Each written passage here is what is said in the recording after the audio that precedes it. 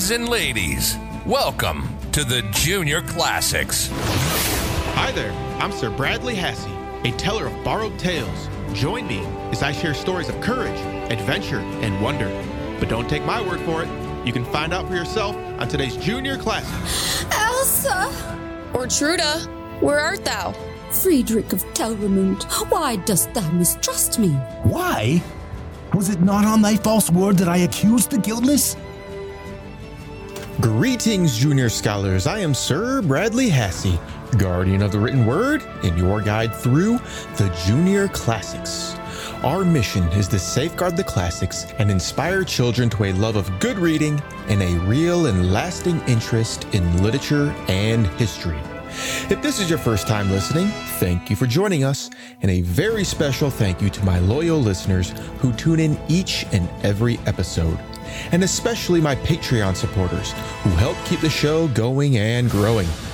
If you like what we are doing, creating stories for the good of your kids, consider supporting me on Patreon for $5 a month. Now, before we get started, I did take a long break. We've been working on our basement, and I had to completely tear down my studio and put it back up. But I'm back on track, and today we continue our series, The Story of Lohengrin, with Part 4, Otruda Plots for Revenge. But before we get to the story, Lost and Found Words! Listen carefully to these words and their meanings and try to spot them during the story. Our first word today is stately with an S, stately. This means having a dignified, unhurried, and grand manner. You could also say majestic, courtly, or splendid. Our second word today is scornful with an S, scornful. This means feeling or expressing contempt or derision. You could also say mocking, scoffing, or sneering. Our third word today is spurn with an S, spurn. A lot of S words today. Spurn means to reject with disdain or contempt.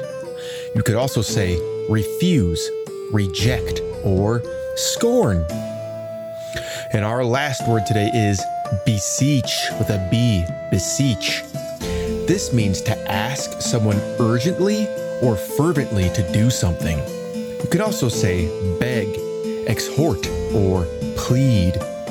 That's all for today's Lost and Found Words. Now on to the show.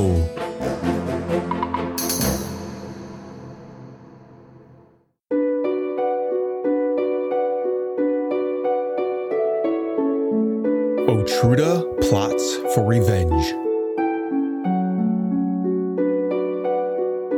The stars came out in a deep blue sky of night, waiting for the summer moon.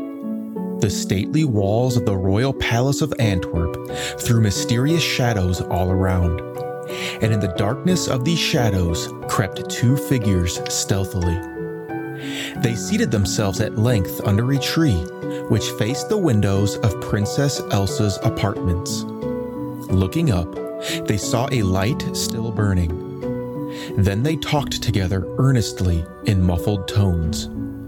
By and by the moon arose and cast her silvery light about, shifting the shadows according to her royal pleasure.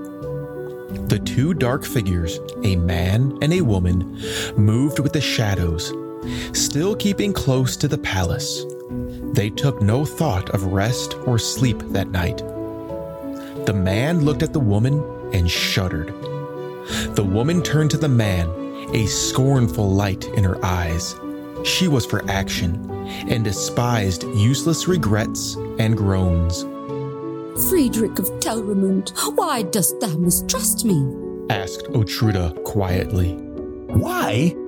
Was it not on thy false word that I accused the guiltless and condemned an innocent maid? Thou, who didst swear that thine own eyes beheld her murderer, the youthful Godfrey.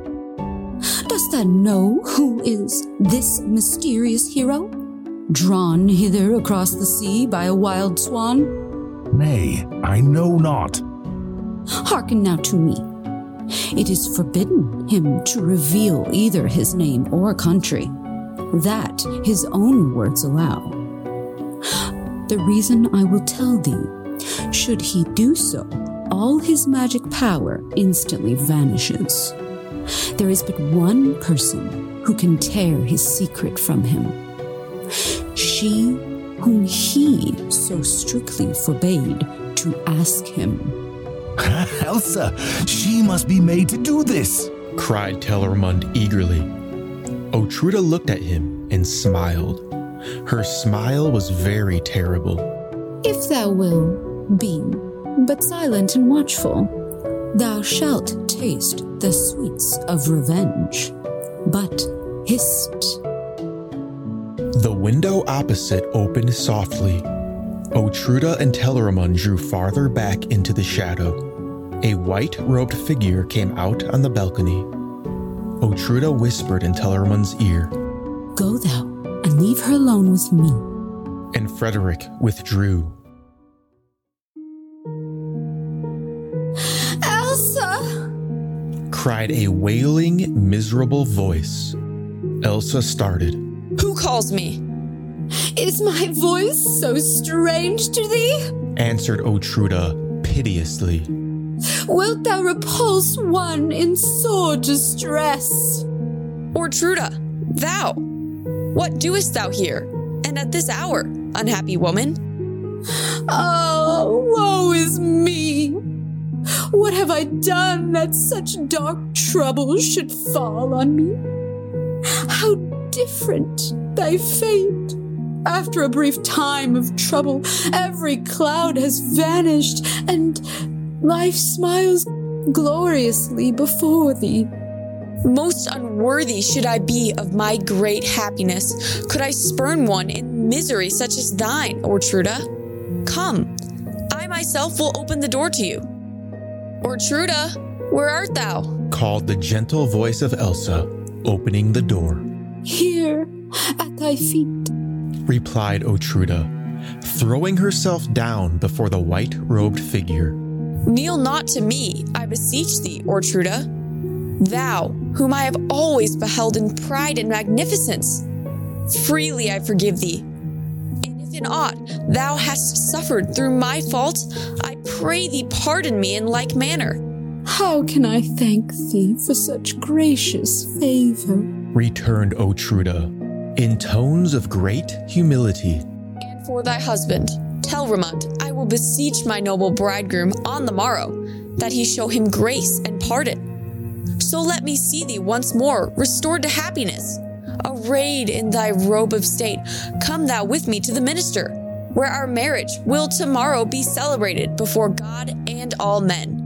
Thou loadest me with chains of gratitude. Only one way is there in which I may perhaps repay thee. By my knowledge of the hidden arts, I may be able to protect thy life and warn thee should grave danger arise. What meanest thou? Asked Elsa in astonishment. Trust not thy happiness too blindly, lest some evil entrap thee unawares. Otruda drew closer and lowered her voice. Dost know by what magic art he came to thee? To be continued.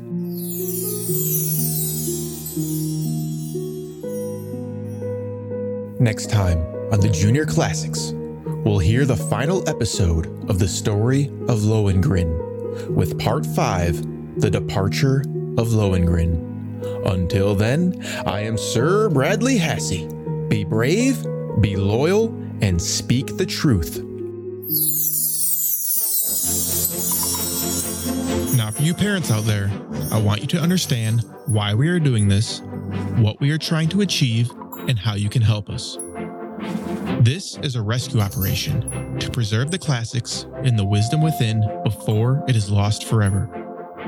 Our goal is to inspire children with a love of good reading by safeguarding and breathing new life into the greatest stories in history, and empower you, the parents, with a resource you can trust to enrich your child's mind and spirit. We don't want these stories and the wisdom within to be forgotten, so our children don't have to learn these lessons on their own. The most important thing you can do for us is to spread the message and tell others about these stories and what we are doing. If you want to donate, we would love that as well. My promise is that 100% of donations will go to building the impact and quality of the Junior Classics. If you have feedback and thoughts on how we can do things better, please send an email to juniorclassicspodcast@gmail.com. You're listening to the Junior Classics. And now, a beautiful piece from our friends at Fantasy and World Music titled Beauty of the Land.